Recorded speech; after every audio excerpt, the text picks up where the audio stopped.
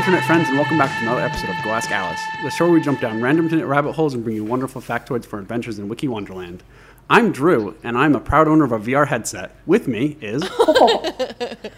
I'm so Lindsay. Cool. I'm Lindsay, and I'm in the 0.1% top listeners of Lord Huron this year. Oh, wow. Yeah, wow. That's awesome. I'm Sarah, and I've had my head bitten by a camel. Oh, wow. That's really something. Yeah. Some of us are born winners. Yeah, in fact, there was a mole behind my ear it looked a bit concerning. Don't need to worry about it anymore. It got ripped off by the camel teeth. Wow. Okay, this is the show where we jump down random internet rabbit holes. We start on the same wiki page and we click around using the links in that particular wiki article until we find something that is metrically interesting. We gauge whether or not something is metrically interesting by the fact that we cannot stop reading about it. Whether or not that means we've been nerd sniped, like I have been this week, or we learned something new about ourselves, well, that's just where we end up. So this week, where did we start? I don't remember. Dice. Oh my God, for the millionth fucking time. We had to text each other like every day over the fucking dice. We started on dice. Where did everybody end up? Well, I ended up on a thing called Sacred Mysteries. Ooh, that's my type of thing. Yeah, into whatever that is. Sarah, where did you end up?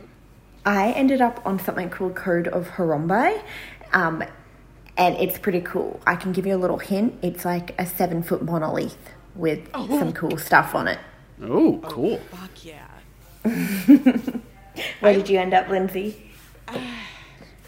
I promise you I'm going to make this interesting. But I could not. Once I realized how long I was reading, I was like, fuck. I ended up on the genre or class of language that we use to describe numbers. So I'm going to call it numerals, but it's actually a bit more about linguistics. Oh, okay. That sounds cool to me. Thank you, Drew. That doesn't really mean much from you, but thank you. That hurt me. Get wrecked. Get fucked. Your opinions don't matter. Oh, Drew. Where do you guys We need want to to get start? like company counseling for Drew. Don't sub to our Patreon for Drew's counseling so I can keep beating the shit out of it. Oh my God. I'm going to listen to this later and regret that I said any of that. I'm already sorry, Drew. Anyway. Kisses. Can we start with yours, Drew? Can we Yeah, give us some mysteries. Oh yeah, we will, but we gotta get the question of the week. Yeah, it's the question of the week. my. I'm so sorry. I'm on holiday brain mode. So before we dive in, question of the week, and I believe we have some listener submitted answers as well, which will be lots of fun. But the question is, what is your most irrational fear? So Drew, do you want to go first? Is your fear Lindsay? Yeah, now it is. Brunette 5'6" women just wrecking your shit. Got a dirty mouth on her too. Oh my God. Don't say that. You made me snort. I made myself snort. Jesus. So my irrational fear. So I have a fear of sharp objects around my fingertips. Okay, that's a That's good one. Okay. Because I had a fish hook go through my finger when I was little. Oh. Someone yanked a is it fish with- hook out of my hand. Oh, okay. You two both are just grossing me out. It hasn't even been 5 minutes. And then what made it worse was I opened up a can of soup and tried pulling the lid off, with a can opener. And I grabbed the side of the lid and then just tried pulling it off that way. And I still have scars on my fingers from that. And How old were you? Were you a child? I was little, yeah. Oh my God, poor Drew. So yeah, I've got a rational fear of sharp objects around my fingers. God. You guys are destroying me. I think that's a rational fear. Yeah. Knowing my track record, yeah. Yeah. Wait, Sarah, is your rational fear going to be camels biting your moles off? No. Real talk, that sounds traumatic. That sounds really dangerous. What, the can opener or the camel bite? Okay, both. Honestly, yeah, both. You guys are both traumatizing me, so I can only imagine. Oh my God. Well, I feel for Drew's because I once, while sewing on a sewing machine, put my finger where the needle goes. No. Sewed through my finger. No. Yeah. Oh, no. That hurt. Sarah, you have done things to me that I don't like. Sarah, right after he said that's his fear, you're like, another one. Oh my God, I'm sorry, Drew. What do they call it? Exposure therapy? Get over your fears, but I'm very sorry. That's good. All right. Well, let's, how about we sandwich in a listener one? I've got one from a listener in Melbourne who said that their irrational fear is public speaking. Oh, that's... Which I think is super rational. A lot of people are afraid of public speaking. Yeah, I think that's the number one fear. Yeah. That's a good one. So we're with you, listener from Melbourne. What about you, Lindsay? Wet paper. Does it matter what kind? If it's like just about to tear, like if it's like soggy wet paper that may tear if you touch it. I really cannot explain this, but I feel viscerally nauseated. Like I can't touch it, I can't look at it, I can't feel it. Like it elicits such a reaction in me that I am afraid of it. So like if a paper towel gets too wet, if like a glass falls over on the table and gets your papers wet, and then you go to pick your papers up and you accidentally tear it while it's wet and sticking to the table, that really disgusts me. I love this. I don't know where it comes from. I don't know why, but if you are doing laundry and you pull out a wet receipt from a pocket, all of these things. That is nasty. Yeah, they just really gross me out. Wow. And while we're on the topic, I'll share the other listener submission we have. I don't know where she's from, other than Twitter. Because I asked this question on Twitter, and if any of you want to follow us, Go Ask Alice Pod on Twitter, I always post the question of the week so that you can answer it too and send in your submission. So this comes from another Lindsay. Yes, Lindsay's. Yeah, and she spells it with an EY, but it's hilarious because she and I, until this moment, had not met another person who has this fear. So Lindsay and I both share a name and share a fear. We are both afraid of pregnant women. Stop it. And Lindsay, it was so funny. She was like, my therapist didn't believe me. And I was like, you tell her that this other Lindsay stranger is also, I am afraid and disgusted by pregnant anything. Pregnant people, pregnant birds, pregnant dogs, pregnant fish. I can't take pregnancy. I don't think birds get pregnant. What? How do they lay eggs? They eggs. I don't know if that counts as pregnant though. Where's the egg? Where does the egg come from? They just pop it out. I think something has to happen. Not like it just materializes. Yeah, but don't chickens make eggs every day? Does that mean they're constantly pregnant? No, yes. I don't think that. No, because they're not. Counts. Some of that. Yeah. doesn't matter. We're digressing. Why are you afraid of pregnant women? I'm so sorry. I know it's like a miracle gift of life, but I think it is disgusting. I'm sorry. I don't know. And I've been told my entire... Are you afraid of being pregnant? I mean, yes, but it's more like I'm afraid to look at pregnant people and I don't want to speak for Lindsay, who I swear is not me talking about myself in the third person. I don't want to speak for this user submission, but I can say from personal experience, if I'm like in the supermarket and I see a pregnant person, I will look away. I don't know why. I was told my whole life I would grow out of this, and I have not grown out of this. What's your fear, Sarah? Oh my goodness. I don't think any of my fears top being afraid of a pregnant person or a wet tail.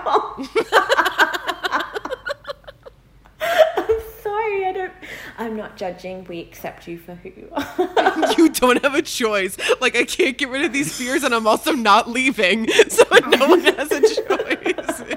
You are forgiven. Oh my god. Oh my god. Okay, an irrational fear I have is random spiders crawling up my legs. Oh, that's real if you're in Australia. Yeah, I think so. It's very real. Yeah. And that's another again, rational fear. I think it's rational. I'll be falling asleep. And like, you know how you just like feel something on your leg, and my first feeling is not, oh, it's a sheet, or it's, you know, it's my pajamas or something like that. I freak out. I assume it is a deadly spider, and I whip the covers off the bed, and I like yeet myself up, turn the torch on my phone, and look for the spider. There's never a spider, but spiders where there shouldn't be. I think that's a bit of self-preservation. That's a good one. Yeah, that's a good one. You should keep that. Yeah. You should keep it. Yeah, and it's tough because I love spiders for what they do for the ecosystem. They're good boys and girls. But I just don't want them touching me ever. Yeah, I think that's very reasonable. Yeah. I feel like that about pregnant people. Oh my god. So one day if I get pregnant, I'm not allowed to be near you. I'll just only keep eye contact. This is going to be so much fun. I can just imagine Lindsay with just like these wide eyes, just like staring at you, like trying to not look down. Where I suddenly start wearing really chunky necklaces that like ruin all of my vision. Like, just pile them really high. You just wear one of those cones from the dogs. I can only look straight. Oh my god. That's perfect. Oh my god, amazing. So Drew. Yes, tell us, what was your thing? Mysteries. Sacred mysteries. Yeah, tell us the mysteries. So I ended up on the term sacred mysteries, which originally caught my attention because it had two specific definitions. Not just the two definitions that like, oh, it's got two things, I better look at it, but the two definitions specifically. So the first definition is religious beliefs, rituals, or practices which are kept secret from non-believers or lower levels of believers who have not had the initiation into higher levels of belief. This concealed knowledge may also be considered esoteric. So that's the first definition. And you better believe that's the one that really caught my attention. Sure. Now, the second definition is beliefs of the religion which are public knowledge but cannot be easily explained by rational or scientific means. And so the second I was interested in, but not as much as the first. And so I of course started reading, and turns out the wiki article is more focused on the second definition, but it was still very, very interesting. So to begin with, they talked about indigenous religions, and anthropologists don't tend to use the word sacred mysteries when describing indigenous religions, but a very common practice is access by initiation or rite of passage to otherwise secret beliefs. And so... Oh, yes. Yeah. So there's some cultures in Australian indigenous tribes where you have to reach a certain age to learn the stories. And so I just bought some new face masks. I'm going to get to the point in a minute, but I bought these beautiful face masks that have Indigenous art on them, and so it's from all Indigenous artists from more central Australia, and it comes with an explanation of like who the artist is, their life, and then what the painting is about. And one of the paintings is, they give like a general overview for the type of plant that they painted, but the actual art piece is inspired by this story that only if you have the rite of passage in this culture you can know about, which I thought was really, really cool. Yeah, that's literally exactly what I'm talking about here, where they have, once you hit a right age or whatever, you have this rite of passage that you have to go through before you can learn the knowledge. And so this is one of my favorite words. So this means that a mystagogue, that's a holder of secret knowledge. So the mystagogue only teaches those who are considered worthy of the knowledge. So anthropologically speaking, sacred mysteries are very common in Indigenous religions. But when we talk about mysticism, on the other hand, that's more focused on the second definition, with the knowledge that is public but cannot be explained rationally. So when we talk about mysticism more, that's like more... Kind of, but I'm talking more religious mysticism. So, fair enough. UFOs. But mysticism talks more about that second definition.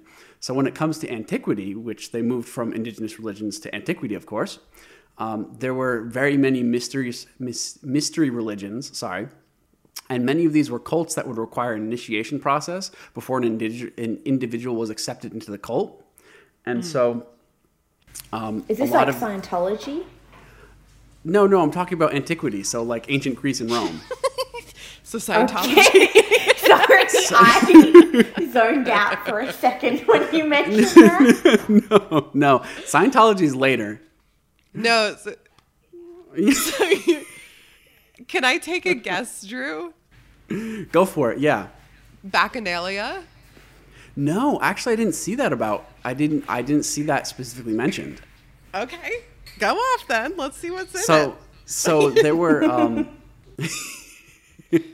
so there were often different levels of initiation that came with differing levels of knowledge of doctrine. So basically you'd have your initiates who would learn a little bit, and then as you progress through the cult, you'd actually have a lot more knowledge that you gained. And in some circumstances, only priests knew certain doctrine. So it was like only the highest levels of the cult actually knew the doctrine. So that was very, very interesting to me, was that these like differing levels exist. And what also was interesting, I'm going to say interesting like 1,000 times here. So, so many of these doctrines were also mysteries in the sense of the second definition, in that they required supernatural explanations as well. So the cults in antiquity kind of kept sacred mysteries in both sense of the word. So the cults that they actually talked about were the Eleusinian mysteries, the Mithraism, the cult of Isis, the cult of Sol Invictus, and the Essens, or the five they talked about. 1, 2, 3, 4, 5. Yeah. So as a quick aside, they didn't really talk specifically about them, so I had to go into individual Wikipedia articles for them. So if you want to know more, you can definitely read more about these than what just kind of jumped out at me when I was reading through these very quickly. So the Eleusinian mysteries were initiations held every year for the cult of Demeter, or Persephone, and they were the most famous of the secret religions in ancient Greece. And the mysteries represented the myth of abduction of Persephone from her mother Demeter by Hades in a cycle of 3 phases. So the descent, the search, and the ascent. And the main being the ascent, and that's where the Persephone was reunited with her mother, and that was sort of the main initiation process that this cult went through. I mean, it didn't really specifically say what that involved, but that was kind of like the whole not methodology behind it, but the theory behind it, I guess, is the term for it. So yeah, that was just one of the cults that they talked about. I don't know if I call that a cult, maybe. Yeah, it's a cult. So did they leave? Oh, sorry. Go on. No, you go first. Did they leave written record? Yes, I believe they did. That's so cool. Okay. This was all just like, because I read these very, very quickly, and this was all just what jumped out at me. So yeah, sure. If you wanted to read more, there's tons. There's a whole Wikipedia article that's pages and pages long on these. So I will. Yeah, exactly. So Mithraism was a Roman mystery religion centered around the god Mithras, which was inspired by Iranian worship of the deity Mithra. And I don't know why I didn't write this down, but I have no idea what he or she was a deity of. So I have no idea. But more mysteries. It's just more mystery. Yeah, more mysteries deity for you. Nonetheless. Yeah. So the mysteries were popular among the Imperial Roman army from about the 1st century to about the 4th century CE, I believe this was. So the worshippers of Mithras were known to have a complex system of 7 grades of initiation, and of course had differing levels of knowledge based on those differing levels of initiation. So as I said, it was kind of that like tiered system where certain people would know certain things, and I just found that very interesting that, you know, there's like levels of knowledge that this cult had based off of where you were in your initiation process. So that was just very cool to me. That's like very much like what the Freemasons did. Or do. We'll talk about that. Yes. I love a good dive into Freemason bullshittery. Bullshittery, yeah, exactly. So the cult of Isis, as the name implies, is a cult based on the Egyptian goddess Isis, and the Greeks regarded the Egyptian religions as a bit exotic and a bit bizarre. And that's rich coming from them. Yeah. Okay, but also like throwback real quick to when I was talking about augury, and the Greeks were like, okay, we're gonna need an Egyptian auguress to come here. Exactly. They're exotic and a bit bizarre, but but they know what they're doing. Yeah, well, the whole thing is they said they're still full of ancient wisdom, which is what they were very focused on, was that they were full of ancient wisdom. So the cult of Isis attracted a lot of Greeks and Romans playing on this exotic origin. So long story short, the cult was very popular in the 4th century BCE, but in the early 1st century BCE and onward, the worship of Isis was disrupted when it was believed that the Roman gods were not happy about her being worshipped. And so probably something shitty was happening in the Roman Empire, and they're just like, well, the gods are really pissed about, you know, us believing in these different gods, so let's kick them underground so that they don't worship her anymore. And this, of course, forced the cult underground and caused the cult to become mysterious for a time. But finally, the cult was accepted after the final war of the Roman Republic. So basically, after a long time, the cult was accepted, but for a period, because the gods were unhappy, they were not accepted and became very mysterious for that time. Why did I immediately think of Sorella? Where Drew and I went to undergrad, there was a band sorority that would still operate underground and do their initiations in secret. Yeah. Oh my God. The cult of Isis. There you go. That's what it is. That's what they are. Modern cult of Isis. Modern Sorella. cult of Isis. Sorella. Good. Claps for them. A little golf clap for them. So, so the cult of Sol Invictus basically was a cult in the late Roman Empire, which had Syrian origins, oddly enough. Ooh. And there's a big debate about which Syrian sun god it was derived from. And so there's not much in the wiki article about the sacred mysteries of this cult, but what I did find interesting was that some historians believe that Christmas was set to December 25th because it was the date of the festival of Sol Invictus. So I found that a little topical right now, considering how close we're recording to Christmas. Yeah, that's really cool. How similarly Christmas sounds like Sol Invictus. This, yeah, Chrisum Invictum. Chrisum Invictus. Oh, good. Stupid. Oh my God. So finally, the Essenes, which was a mystic Jewish sect that flourished in the 2nd century BCE to the 1st century CE, and is famous for now, I'm sure you two know this, the Dead Sea Scrolls. They were the authors of the Dead Sea Scrolls. I did not know this. Yeah, so the Essenes, it's Essenes. Yes, and so the article didn't talk much about their sacred mysteries, but they did talk about some of their doctrine, which one of their doctrine was not to own slaves. They believed in working with your fellow man or woman, depending on what you want to say. And one of their other beliefs was not defecating on the Sabbath day. So you couldn't poop on Sabbath day. Oh my God. That doesn't sound healthy. It was just one day. Yeah, but imagine if you've got, you know, a little IBS, a little upset tummy. What are you going to do? Can't Not be in poop. the cold. Can't be in the cold. Got IBS, can't be in the cold. Can't be in the cold. Door's locked, son. Yeah. Door's locked, son. Anyway. So the whole point of this is the mystery traditions were very popular in Greece and during the height of the Roman Empire. And then lastly, and here we go, these types of mysteries were very common in the early Christianity. So, guess what we're talking about now? Christianity! Woo! Good.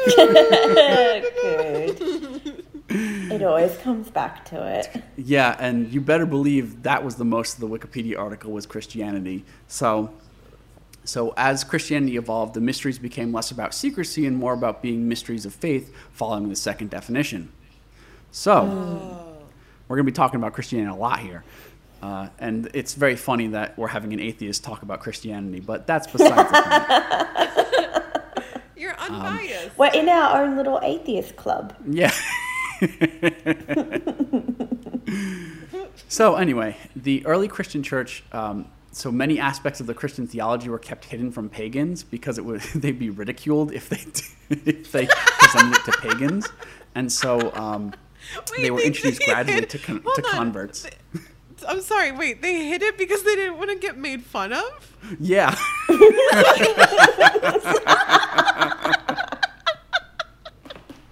I think it's a little more than that, but the Wikipedia article used the word ridiculed, so that's what I used. Okay.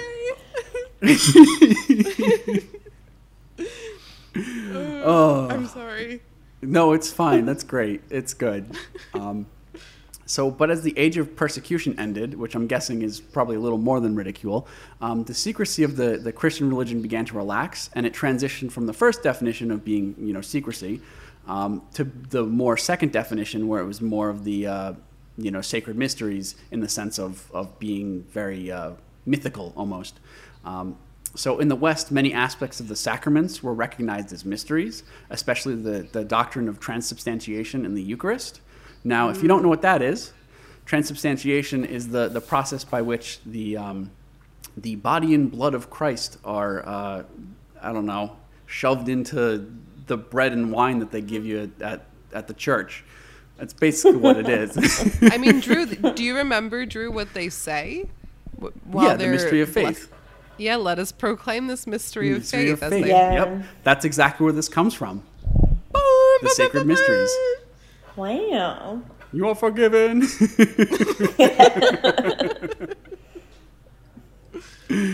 So the sacraments and mysteries were used interchangeably in the East and West, the Eastern and Western Church, for a very long time. But modern Western Christianity has kind of pushed that out, and it's now, the sacraments aren't the mysteries; they're just the sacraments that they are. So I just found that very interesting. Now we're going to talk a little bit about Eastern Christianity. So the Eastern Christianity calls the sacraments the mysteries, and unlike Western Christianity, does not have a strict definition of how many sacraments or mysteries there are.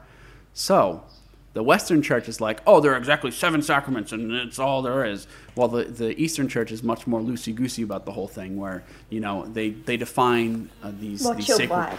Vibes. Sorry, what? More chill vibes. More chill vibes. Yeah. So they define the sacred mysteries as those holy acts through which the Holy Spirit mysteriously and invisibly confers grace upon man. So it's much more just like it can be a lot of different acts. It's not, these 7 sacraments. It just it doesn't have to be those. It can be, whatever mystery that they want. And another kind of thing that they pointed out in the Wikipedia article was that the Western Church defines the bread and wine of the Eucharist as one sacrament, while they're considered 2 mysteries in the Eastern Church. And so it may seem like semantics, but I think that's decently big in that, it's like this is one sacrament and this is one of the 7 sacraments versus being just, 2 of the mysteries that are like, there could be many of mysteries. So I just found that very interesting. Yeah, I kind of like that implies that the Eastern, it almost sounds like from this definition, the Eastern Church is like, Holy Spirit might do some more stuff. Let's give him room. Let's see what else they do. Room to breathe. Yeah, let's not call it 7. We haven't lived all of eternity yet. Let's wait. Yeah, exactly. And that's the kind of vibe I got from this whole thing, was that like the Western Christianity is just like, your holy sacraments are baptism, confirmation, they're confession. very uptight, aren't they? Yeah, it's like Holy Communion, marriage, and then there's one of them is following holy orders and anointing of the sick. So those 7 are like, that's it. Like those are the holy mysteries or the sacred mysteries. So, that's all we have. While the Eastern was much more just like, hey, loosey-goosey, let's, it could be anything. So another thing is that the term sacred mysteries is not used equally by all Christian traditions, and many of the basic aspects of Christian theology require supernatural explanations, such as the Trinity, the virgin birth of Jesus, and the resurrection of Jesus. And these mysteries are in the sense that they cannot really be explained by reason alone. And so I found it... Yes, I was going to make... It's Christmas, I'm going to be kind. We're not releasing this on Christmas. I was going to be like, a lot of those mysteries are like quotation marks, like mysteries. Oh, yes, Mary was a virgin, quotation marks. Well, interesting you'll say that, because the word mysterion or mystery is used 27 times in the New Testament, and the meaning of this mysterion is mystical.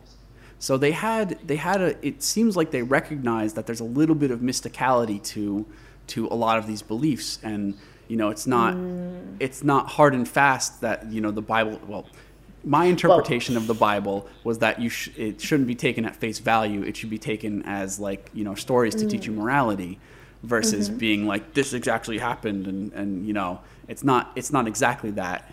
So it feels like this kind of the use of the word mystery in this sense kind of points that, even then the Bible was kind of written to be not interpreted as purely like 100% don't take factual. It face value. Well, that's extremely interesting, because the word mystic is very different than the word mystery. Yes. Like, they mean very, very different things. I mean, mystery to us is like, unknown origin or, some unknown element. And a mystic is a person who is just devoutly religious, I guess that you could say, or, really contemplative. Mm-hmm. So, to say that... Oh, sorry. Yeah. No, you go first. I really like this idea. So it's interesting that if that's where, I'm just speculating, and I don't mean to get canceled by religious, like, whatever, but it sounds like if that's where the root actually comes from, or where the word is kind of derived from, it takes on like a self-consistent religious meaning, and not necessarily like needing to invoke some kind of third party of miracle. It sounds like it's actually just saying like, if this was a mystic event, then this is something that was just self-contained in being devout to this religion. Not necessarily like, where did this come from? I don't know, aliens, Yeah. It's a mystery of faith, and that's where I think this whole like sacred mysteries really kind of comes to a point, is that Christian life is centered around the mysteries of the incarnation of Christ and the union of God and man. And so when you look at these sacred mysteries, especially when it comes to the sacraments, it's meant to connect the faithful in their own union with God. And so when you take all these things together, it just kind of made me really think, because I found it very interesting that the sacred mysteries were both a thing in the sacraments and also kind of like an idea in that, like the mystery of faith. And I just found that very interesting that it's both of those things. And so what it kind of means to me is that these sacred mysteries are so important and like a cornerstone of the Christian beliefs, and I'm sure other beliefs as well. But it has this like, it's a recognition of the mysticism behind a lot of the like the beliefs within a religion, and I just found that very cool that it kind of felt like a recognition, and so that was just cool to me. And Christians believe that God is present in all things and that all creation is in some sense a sacrament, but they also believe that he, capital H-E, is more specifically and intensely present in the sacred mysteries. And so at the end of the day, these sacred mysteries are very, very important to the Catholic Church. So I just found that super interesting. Just this whole thing, I didn't realize how interested I would be in it, but yeah, it really kind of took me in. Especially considering how religious it is. Yeah. Yeah. Yeah. No, it is kind of cool how in a way that kind of resolves some of the like surface level hypocrisy that it could have like with one interpretation. So yeah, I agree that's really cool, but also just like I think the most interesting thing I've learned from this whole thing is that the ancient Romans and Greeks thought that the ancient Egyptians were weird. Like I didn't know. I thought they were all just like, equal trade partners. Like I'm being ancient over here, you're being ancient over there. Someday people are gonna look back on all of us as colleagues. But it's like there's like old timey cultural appropriation going on. There's like that really threw me for a loop. I was like, what do you mean they're weird, you fucking freak? You fucking freak. Oh my god. Oh yeah. That's amazing. So to finally end this off, there were several other religions that the Wikipedia article really didn't get into, but they all have, different esoteric parts of their doctrine or teachings reserved for certain members. And they gave a list of like Tantric Buddhism, Hinduism, Catholicism, which I have no idea what that is, some parts of Shia Islam, and the Druze religion. Hey, I got my own religion. Hey, look at me. I'm a cool guy. There was a hyperlink to Go Ask Alice in the wiki article.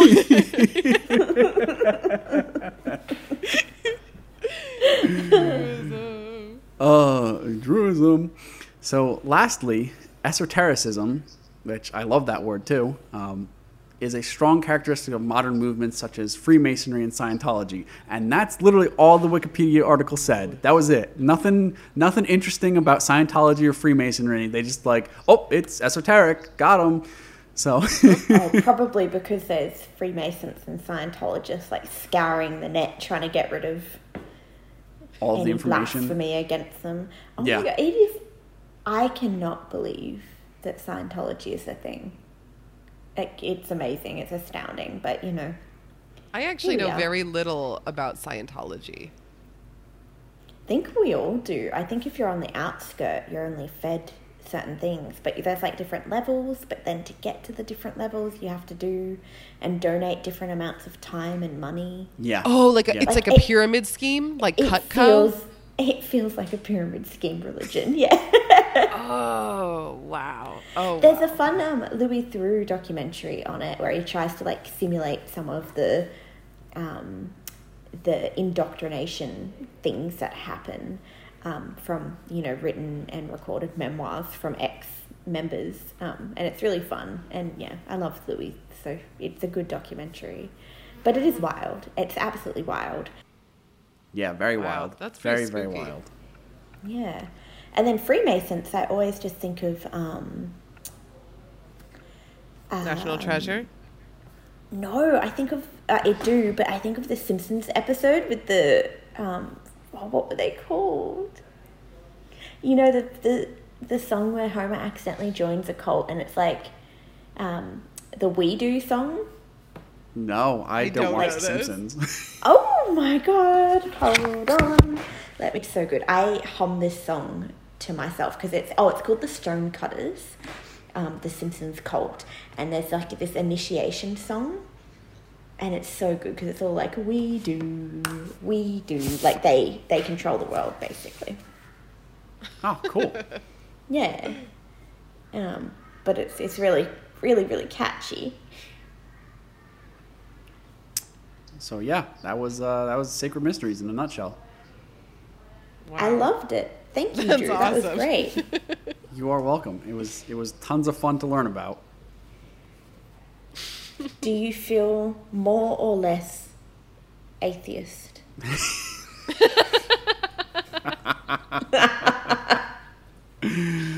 I feel more inclined towards Christianity in the sense that it's cool that it feels like they recognize that there's some hocus pocus going on.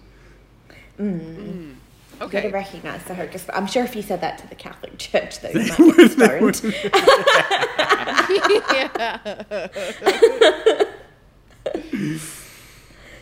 But yeah, that's how I feel about it. Oopsies. I think that's very fair. That's very I fair think of that's you. great. Yeah. So numerals represent, in other words, some kind of like a quantity, or they could represent a sequence. So like first, second, third, or how often something happens, like once, twice, or things like that. So what was interesting to me, or I think the part that really made me fall into the trap, was talking about numbers in different languages. So this is something that I kind of think about sometimes abstractly because my job is so quantitative. I asked the question once a long time ago to a math professor: if we didn't have the language for numbers, would numbers still exist? Would quantities still exist? Would math still exist? And maybe that's kind of an obvious question with an obvious answer, like, math and predicting, or I guess some kind of deterministic quality, that's kind of just a part of nature, like a part of nature's cause and effect. So even if we didn't use the same numbers to describe quantities or the spaces between things, it would still exist, whether or not we're talking about it. And you'd still be able to describe the same relationships, but just with a different set of language, kind of. Right. Like, it's just that ordered, having something that is ordered or orderable. Yeah.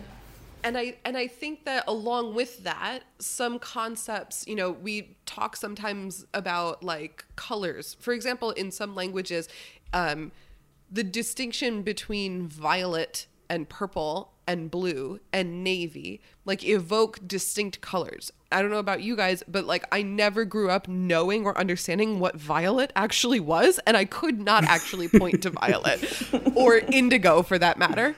To me, it's just all purple or blue. Like I cannot see the differences. And I think that numbers kind of work very similarly, where you've heard probably before that some languages don't have a word for zero. That's more of like a Western sort of idea.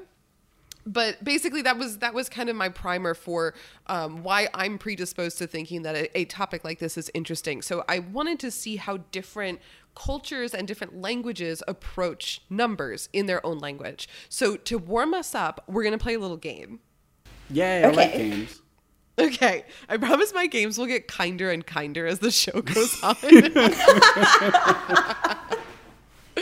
So I am going to say a word, and I want you guys to tell me the number that's associated with it. So when I say dozen, what do you guys say? 12. 12, yeah. So what's a baker's dozen? 13. Yeah. What's a pear? 2. 2, yeah. Perfect. What's a unit? A big old chonker. Yeah, a big chonking animal. No, it's actually 1. 1. I thought it was 1. Okay. I knew there was a 1 in there. Yeah, just a little extra.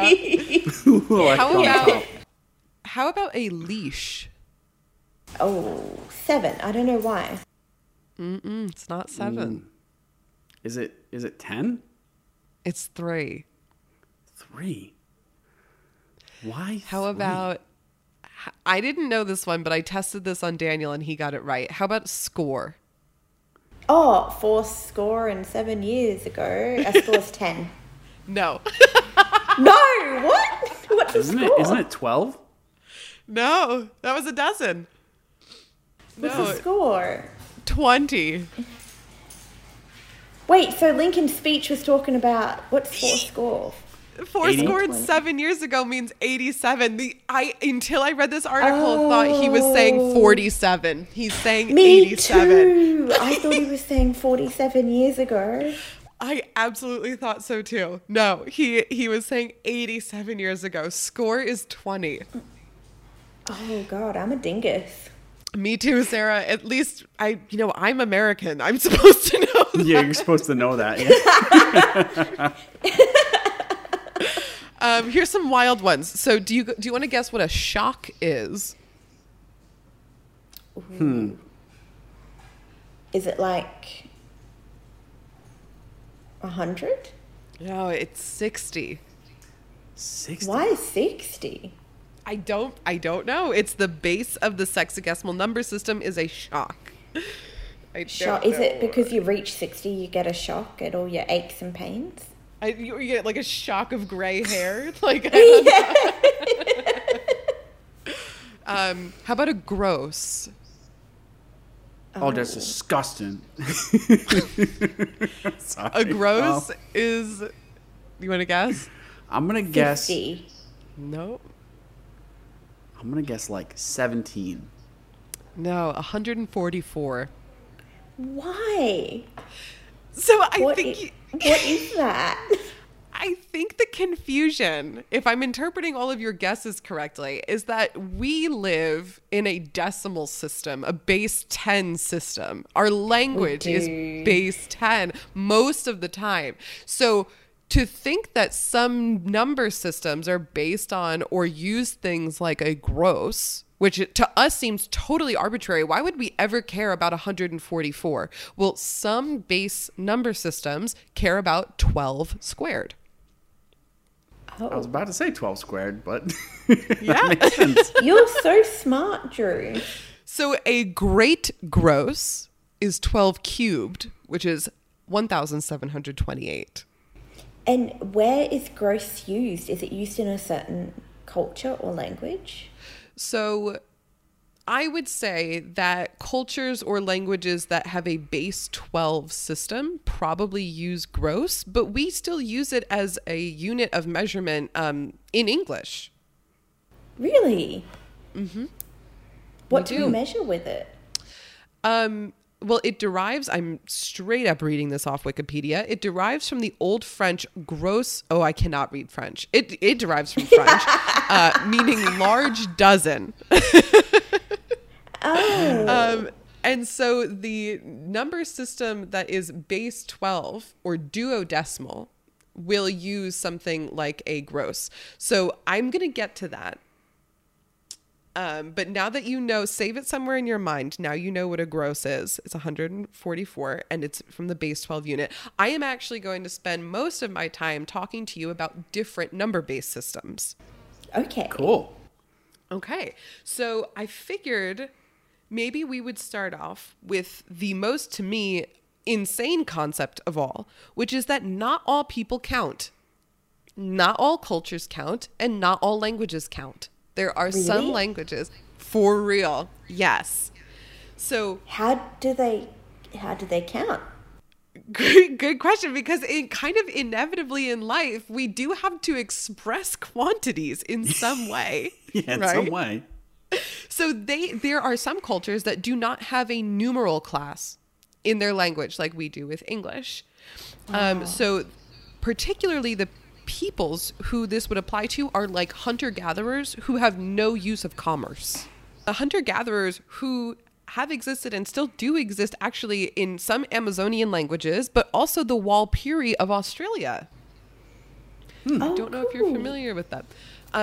They don't have words for two or it. So according to the wiki article, there are some cultures that don't have words above 2 and other cultures that don't have words above 4 before colonialism came. Colonialism brought numbers. Oh, colonialism brought a lot of things with it. A lot of bad things. So and some numbers. apparently, yes. Well, I mean, apparently a lot of bad things, but apparently they brought numbers, which debatable because my life was certainly more simple before numbers became involved. So. Me too. So yeah, not all people count and they don't all have a use for it. And I thought from there, it would be a good segue to talk about number systems with no base. Ooh, So this, okay. we in Western culture are very used to what's called the decimal system, base 10. So talking about language and numbers that have no base is honestly very hard for me to wrap my head around. But the people who use number systems with no base actually just point to body parts. And so what we would consider numbers 1 through 4, they would use for their fingers on one hand, and then 5 would be their thumb. And they would just continue to point to body parts. So wrist is 6, shoulder is 8. And when you want numbers that are larger than, around 17, you start pointing to the other side of your body. Oh, so like you could point to your bum cheek or like the back of your knee.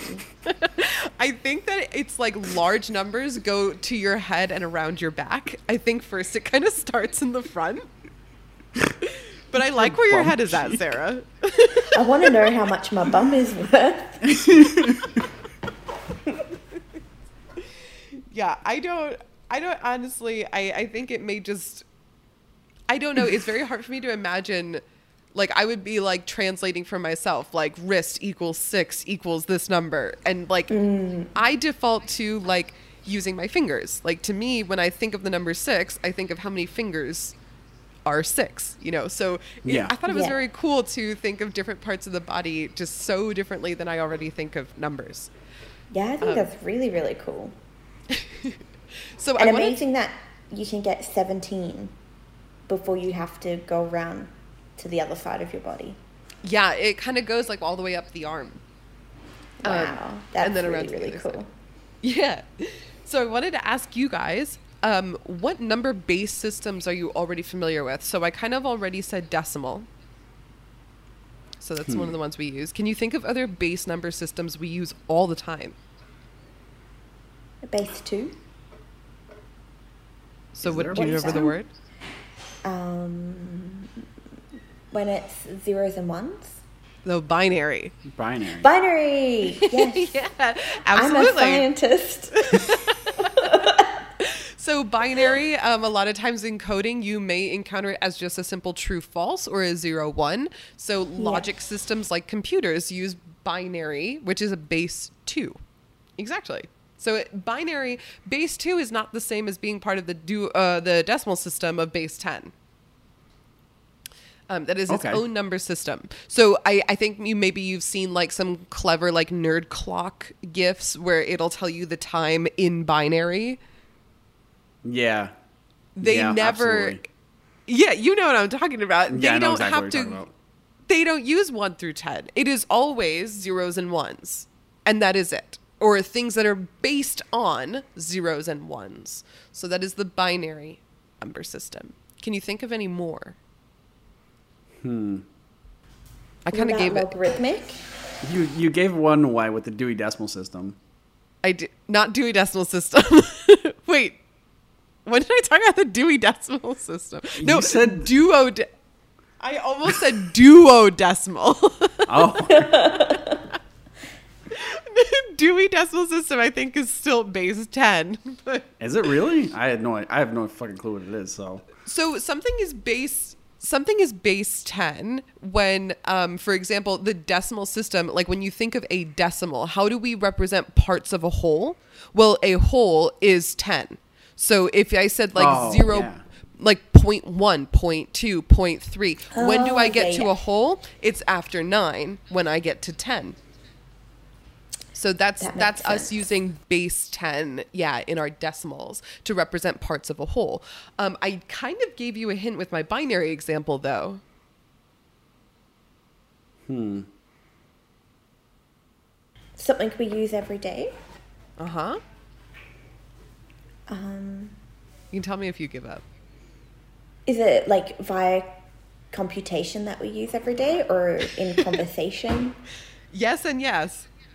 Oh, shit. It's all around you all the time. I'll just tell you, it's time. Oh, base 12. Oh, my God. Actually, our time is sexagesimal or base 60. Yeah, that makes What? sense. Oh, duh. 60 seconds in it. Okay, please ignore me. I will edit myself out. 60 minutes in an hour. 60 seconds in a minute, 60 minutes in an hour. There you go. Yeah. So degrees, minutes, and seconds. Why is that? Why is that base 60, but why didn't we make it base 10? I actually don't rest know. of the Western world. That is insane. I don't know the history, but as far as I do know, the decimal system originates with the ancient Egyptians, and the sexagesimal system originates with the ancient Sumerians. Oh. Ooh, okay. Yeah, and there are some cultures in New Guinea, the Akari language, still uses sexagesimal base number system in their language. Wow. Yeah. And I think the final one that you may not guess, because we really don't use it that often, is the duodecimal system that I gave away. That is base 12. So that was the dozen. Apparently, the ancient Romans used this. So what's interesting is that they used decimals for integers and then duodecimal for fractions. So their fractions, when they were talking about pieces of a whole, were in the duodecimal system. So the ancient Romans, of course, wrote Latin, and Roman numerals happened to be a base 12 system. Well, the way that they used it back then when they developed it. I guess now that doesn't really make sense because you have things like X and V, which seem to be like 5 and 10. To me, that doesn't seem very much duodecimal, but it's at least the ancient Romans who came up with a base 12 system, or I don't know that they came up with it, but they're at least maybe one of the older cultures to use it. And I thought it was very interesting that the reason a base 12 system would be useful is because it actually has so many convenient divisors. So 12 can be divided by 2, 3, 4, and 6. Meanwhile, in our base 10 system, we've only got 2 and 5. 2 and 5. Yeah. Yeah. So there really seems to be a use, and I thought this was They're onto something. Yeah. A super interesting tidbit is that Tolkien, J.R.R. Tolkien's Elven languages use a duodecimal system. Really? So cool. Oh my god, you're such a nerd. I love it. But also, currently, I think that there are some languages in Nepal, India, Nigeria, and the Congo that also in real life use a duodecimal system. Mm-hmm. That's really cool. Not to be confused with the Dewey Decimal System. What the fuck even is the Dewey Decimal System? That's how you find books in a library. Oh. Which apparently you should go to. Apparently I should go to. I couldn't help myself. I'm sorry for being mean to you so much. I'm just making everyone else feel comfortable.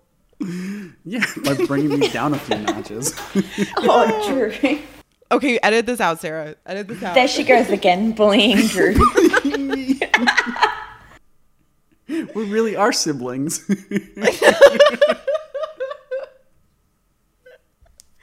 Okay, I would give you a hug, but you're really far away. Yeah. So I wanted to at least leave you, if I didn't already blow your minds, with some other really interesting. Wow, we say interesting too much. With some unusual, or to me unfamiliar, base counting systems. Okay, so you can imagine that the decimal system that we use probably originated because we have 10 fingers. Mm-hmm. That makes a lot of sense. Oh, that makes sense. Maybe I already blew your mind. I wasn't even. That was the setup. That was even. So yeah, it is thought that we use the base 10 system because we have 10 fingers, but you could easily take this concept and apply it elsewhere. So there are some cultures or some languages that use a base 5 system, the quinary system. So apparently there's this place called Epi Island that I was not familiar with before reading this, and they are base 5. And their language is based around units of 5. So a luna is 5, a Lua Luna is 10, a Tolu Luna is 15, so on and so forth. So it's kind of like multiplying, by 5. And what they'll do in a language like this is when they're trying to say a number like 6 or 7, they will say 5 and 1, 5 and 2. Everything comes back to 5. But what was cool, I thought, was that the Aztecs would use a base 20 system, but have a sub-base 5, which means that they would mostly talk in 20s and 5s. And that kind of reminded me of the way we talk about money. Yeah. Yeah. You know, I don't think of money in terms of 10s. I actually think of money in terms of 20s. Okay, yeah. Or Yeah, I can 5s. see that. 20 or 5, so 25. That's what I think of it. And Yeah. So at first I was like, wow, I don't know how I'm going to wrap my head around that. And I was like, wait, we kind of do this all the time. So to me, undoubtedly, the most fascinating number system is base 4. And I would make this argument because of what it's based off of. Clearly, we well, not all of us, but many of us have 5 fingers on our hands. It is, in fact, a dominant gene to have 6 fingers on your hand, but that's a story for another time. Maybe someday we'll all have 6. Yep. Oh, cool. Yes, one day we will have to learn about this. No, so where do you think the base 4 number system came from? Your limbs? Good. That's actually almost exactly right. Really? It is almost exactly right. It is based on, at least with one of the examples in the wiki article, dogs. Oh, that's the best. Dogs have 4 legs. But of course, other animals that we rely on, like livestock, also have 4 legs. So some cultures have developed their counting based on the number of legs, animal legs. Oh, I like that. That's way better than 10 fingers. I would rather have 4 dog legs than 10 fingers. Yeah. Not on my body, but in my counting system. Yeah. And I think the place I want to leave us off that segues nicely into your section, Sarah, is the vigidesimal system, vigigesimal system that I mentioned before, base 20, is the idea that we would include all fingers and toes. So that's where 20 comes from. And this was used by the Mesoamerican indigenous cultures, as well as the Mayans, as well as the Celts, as well as the Danish, and I guess really old-timey ancient French. And that is where we come back to, I promised we would come back to score. So if I say, let's see if you can get this. Where did I put the fact? I lost the fact. it's fine. Music. I lost the fact, and it's not going to come back because it was for a different number. The reason I wanted to leave us off on vigesimal. Oh, that doesn't sound good. No. The reason I wanted to leave us off on this is because the word score, when we say, so we learned earlier in the segment that score means 20. It is a score-based system. The word score actually comes from, they think, tally sticks used by the ancient Celts. And I did not know what tally sticks were, but these were, of course, way, way, way back, animal bones. And they were ways of keeping like record of numbers or just like quantities. And so tally sticks eventually somehow became the score, and that was the base number. So this is like a super ancient way of keeping track of numbers. Wow.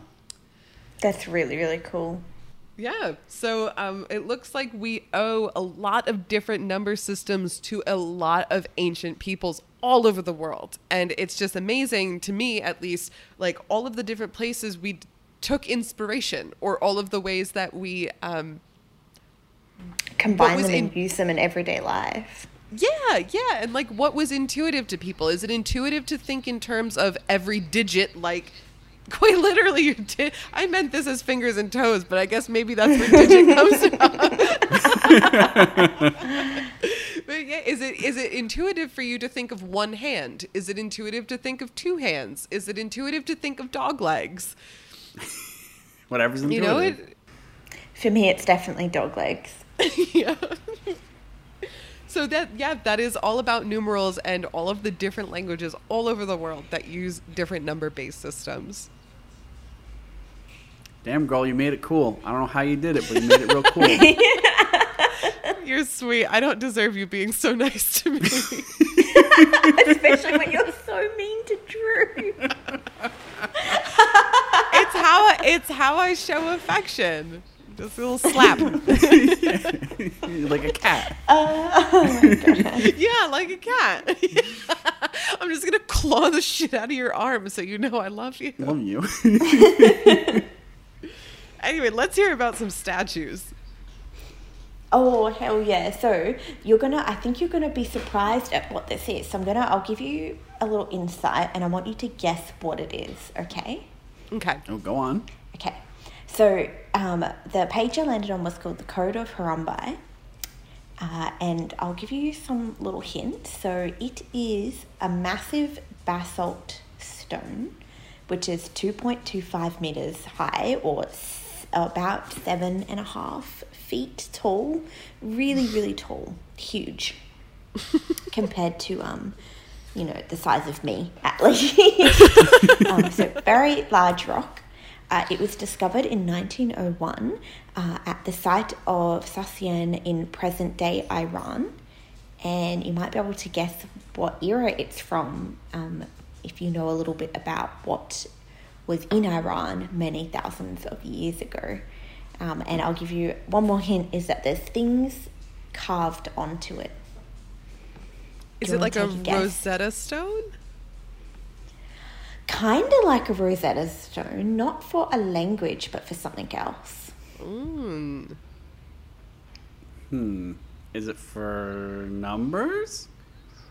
Not for numbers. Imagine me. I was like, this is too good to be true. Oh my numbers. God. No, it is. Do you want me to tell you? Yes. Yes. It is thought to be the best organized and longest preserved and most well-preserved legal text from the ancient Near East.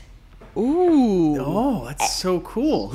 It is so cool. So they think it is from about 1755 to 1750 BCE. So almost 4,000 years ago. So about 3,700 years ago. Oh my God. And it is a Babylonian legal text, which is really, really cool. So where modern day Iran is today is near the sites of where a lot of ancient Babylonian cities used to be. And so it is purportedly, they think it is from the Harambe dynasty, and he was the sixth king of the first dynasty of Babylon. And so there was some funky history that happened with the third dynasty falling from this other ruling, but it's this common era, which is really, really cool. And the reason this is kind of like the Rosetta Stone, but for legal systems, is they think it's kind of this grounding or this beginning place where a lot of common law that we still use today kind of comes back from. So this idea of, one of the most common things is an eye for an eye.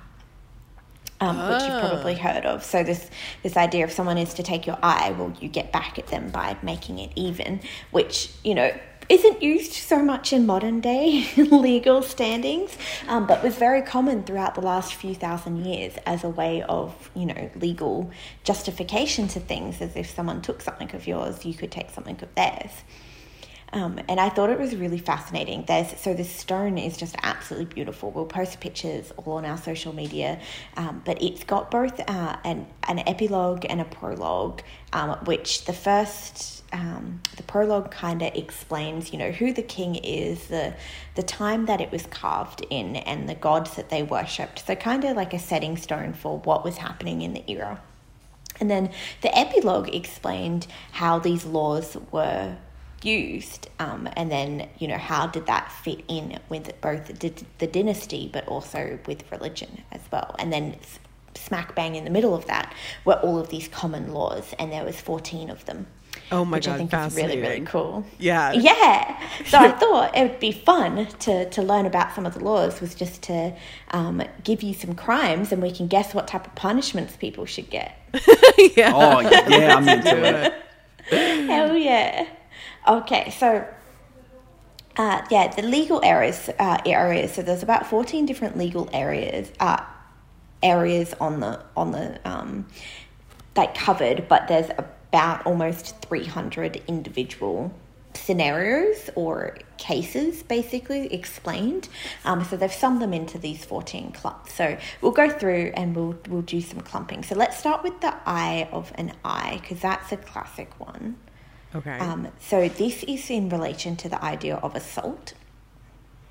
And so if someone should blind the eye of another, then they shall blind the eye of the attacker, basically. So in relation to assault, it was very much, if somebody hurts you, it was legally okay to hurt them back. Like literally? Literally, yeah. yeah. Wow. Very okay. literally, not figuratively. Right. I kind of thought that was like a metaphor. No. Well, I think now it is. But back in the day, it looked like there was at least 20 different standings carved on here that were basically, it said it was okay. So like if somebody, okay, wow. Okay. If somebody hurt, oh my God, then Drew could just like beat the shit out of me right now. Yeah. Yeah, he could. Yes, Sarah loves it. Yeah, he could. Oh, but he wouldn't do that because he was a big sweetie. He's Oh, single, ladies. You know me too well.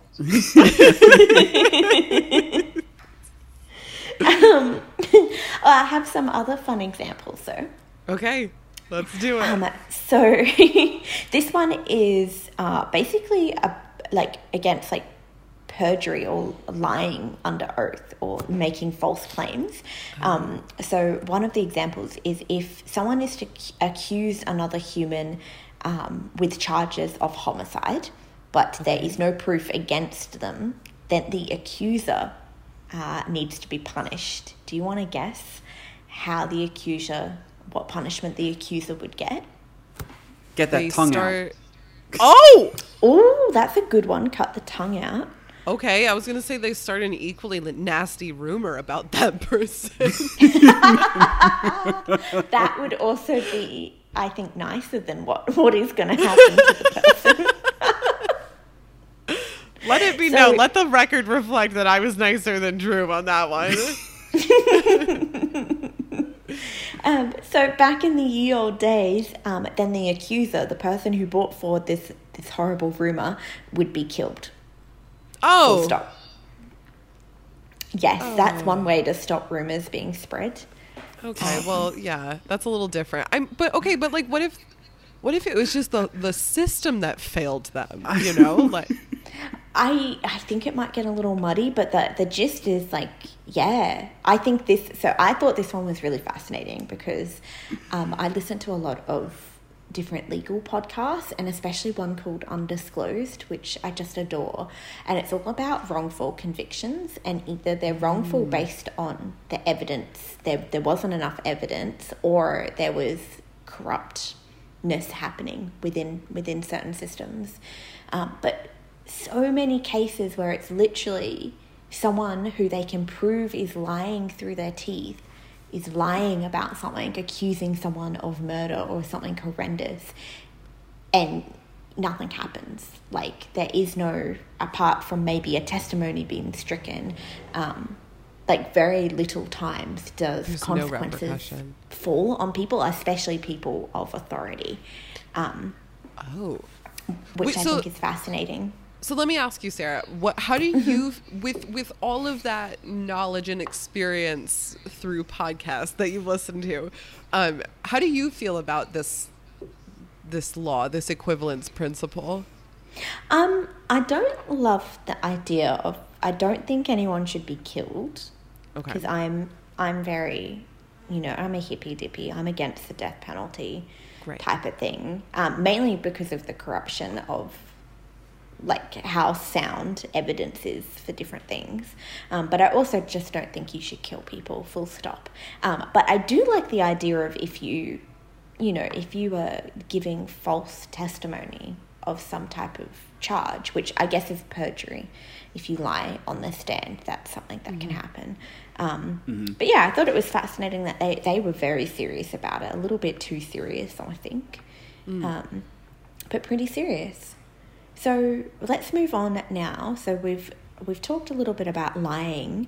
What about stealing? So this is a good one. So this is classified as like property offences because property was owned back in the day.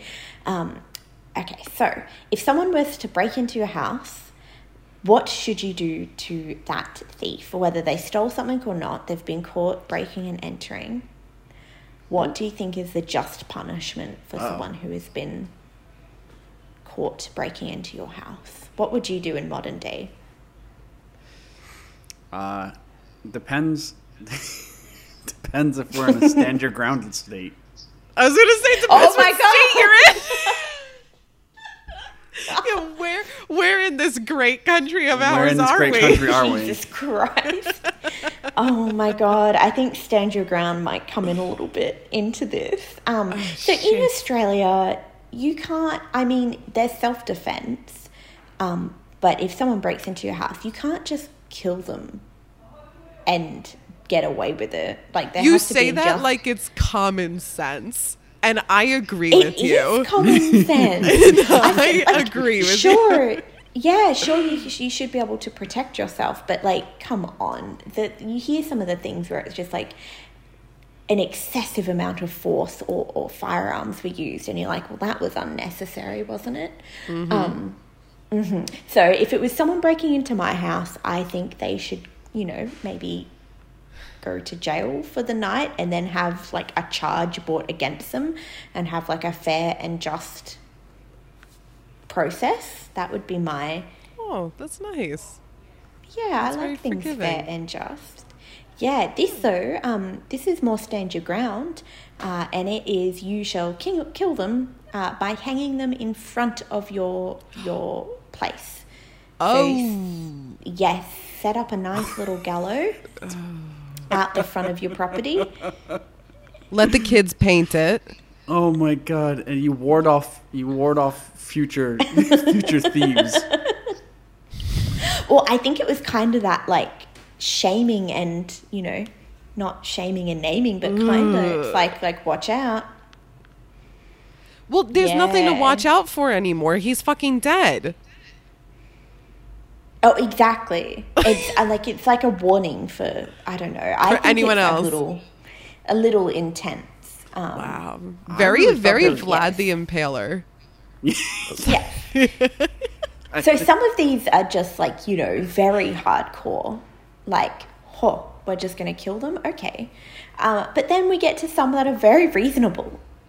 And I'm so confused. So this one is about like paying land or paying due for different processes. So maybe you're renting land or you're renting a house or whatever it is. Okay, so it's got a bit of a preamble, but here we go. So if a man is debted, has a debt lodged against him, but his field is devastated by the storm god Adad, and a flood sweeps away his crops, and there is no grain to grow in his field due to the either the insufficient water or the waterlogging. So if he's unable to grow crops, basically because of an act of God or an act of nature, then he does not need to repay that grain to his creditor, and he shall suspend any of his legal contracts of that debt and will not need to pay interest until the next year.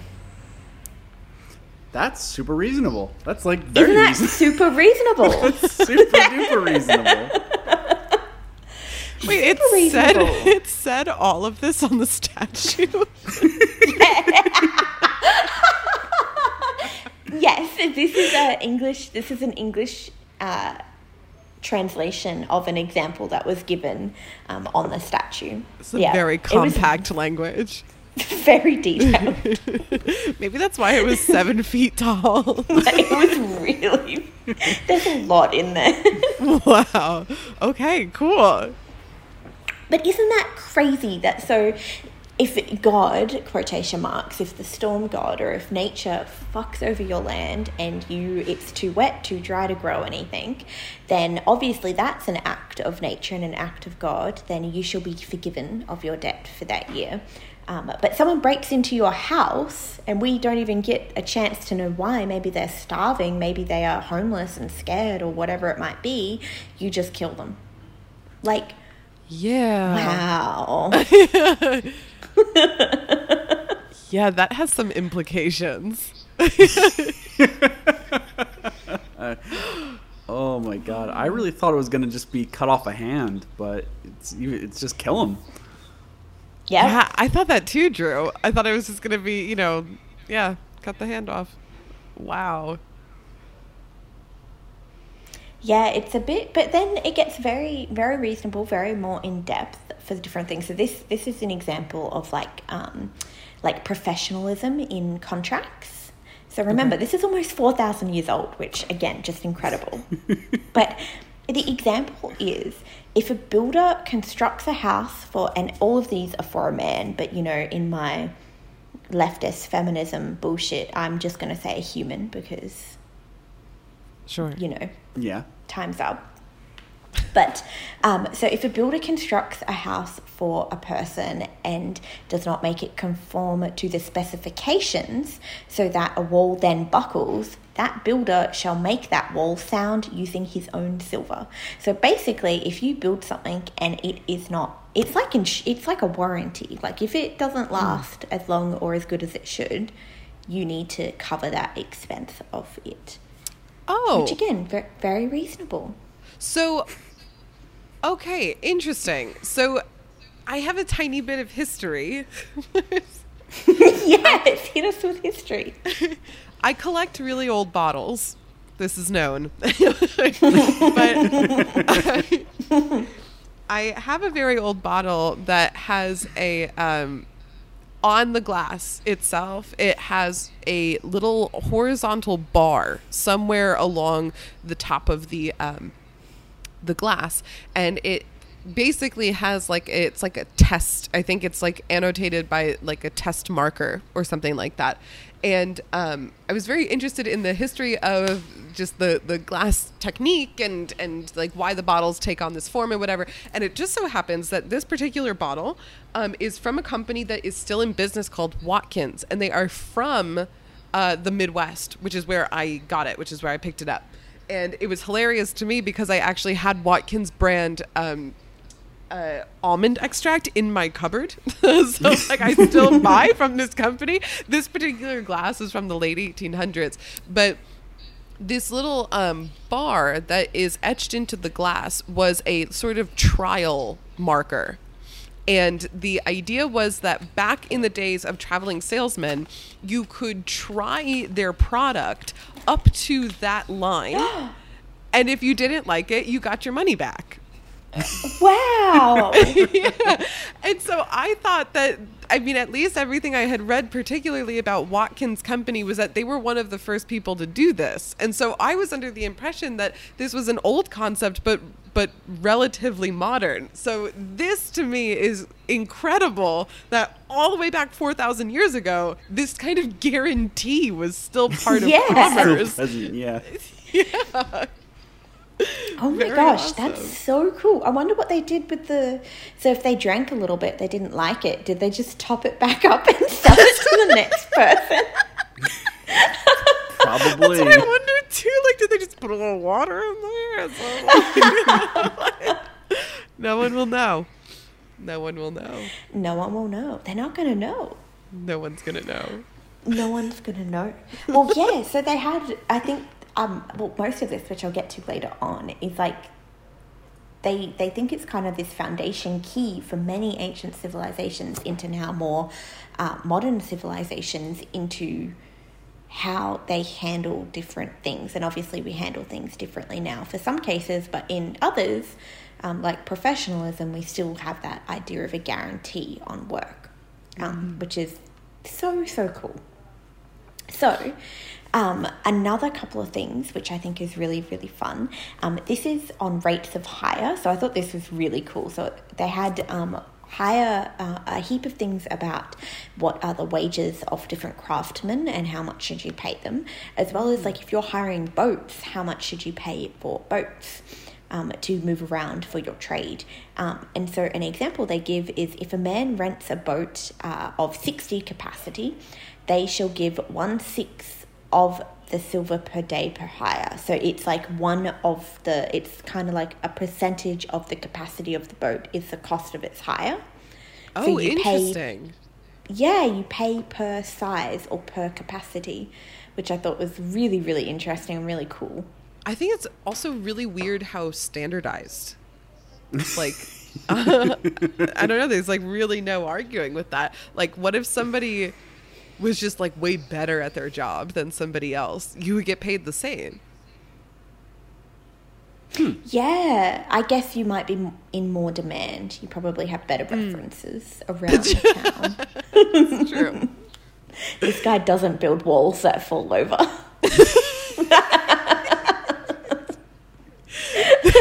This augurist from Egypt gets all the best results.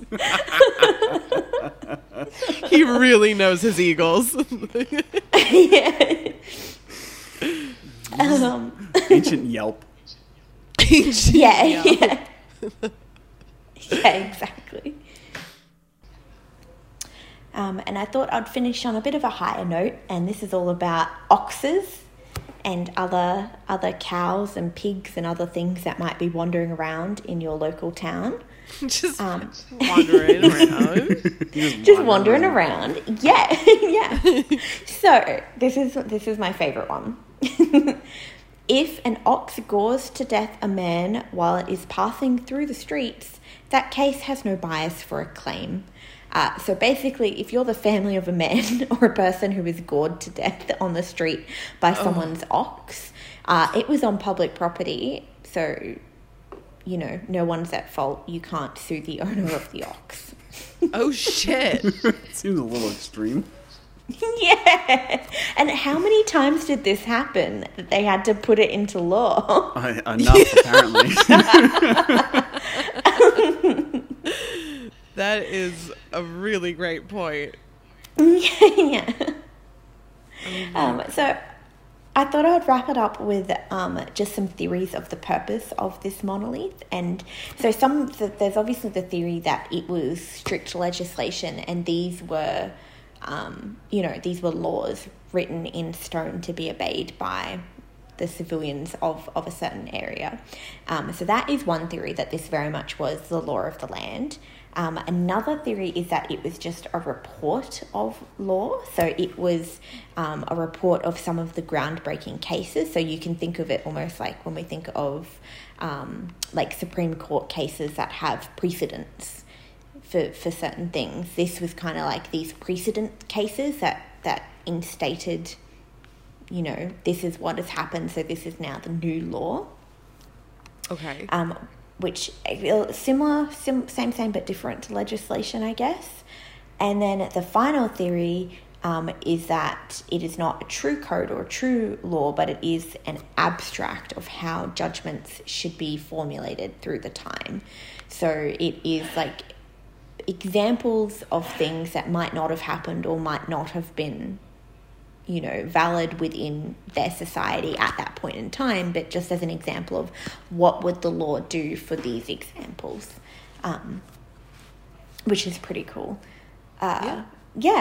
So I thought I would wrap up on that, and I thought it was really, really interesting. There's so much that I didn't get to go into, but it is fascinating, and it's just a beautiful piece of history as well. So please come and follow us on Go Ask Alice Pod at Twitter or Go Ask Alice Podcast on Instagram to see all the photos, because it is really, really interesting. I'm excited to see the photos too.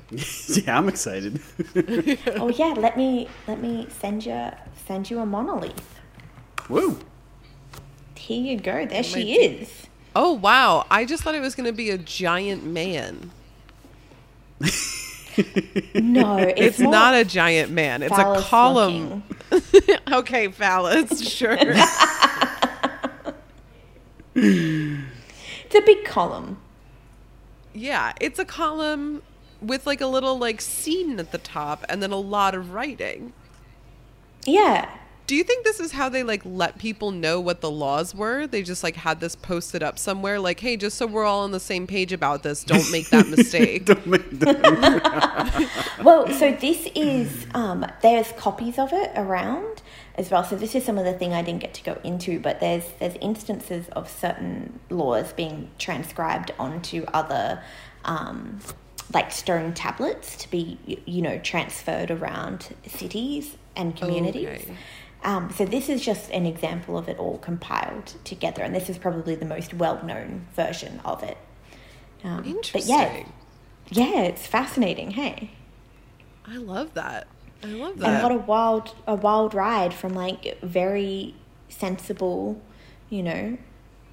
debt collecting to less sensible man killing. Just murder.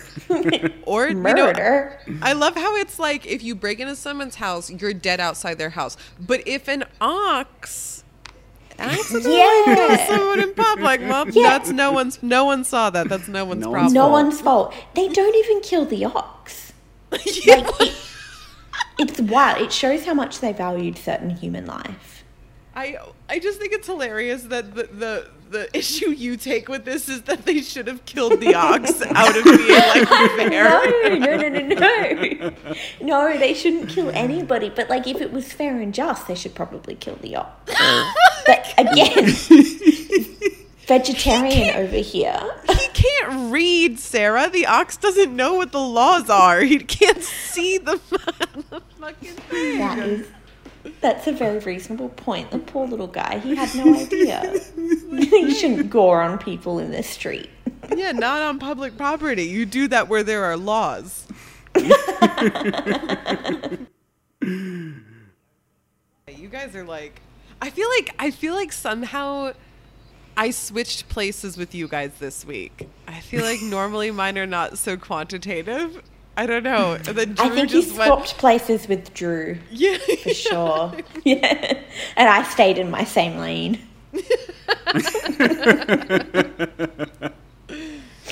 You got a good thing. Don't change.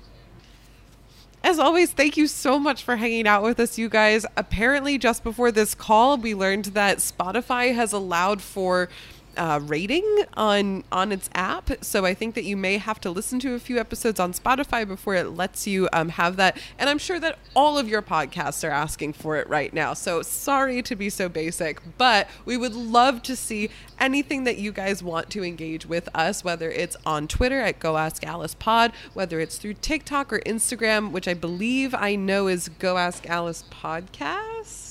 Yeah, you got it right. Yes, I got it. Yeah. It's like this is 10th my time the charm. Anywhere that it is natural for you to be hanging out in your own natural habitat, that is where we want to find you. So come hang out with us, and thank you so much for spending time with us today, and I hope you learned something really cool like we did.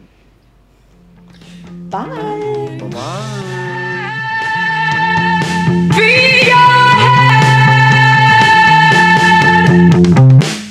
You got a baby in there? That's disgusting.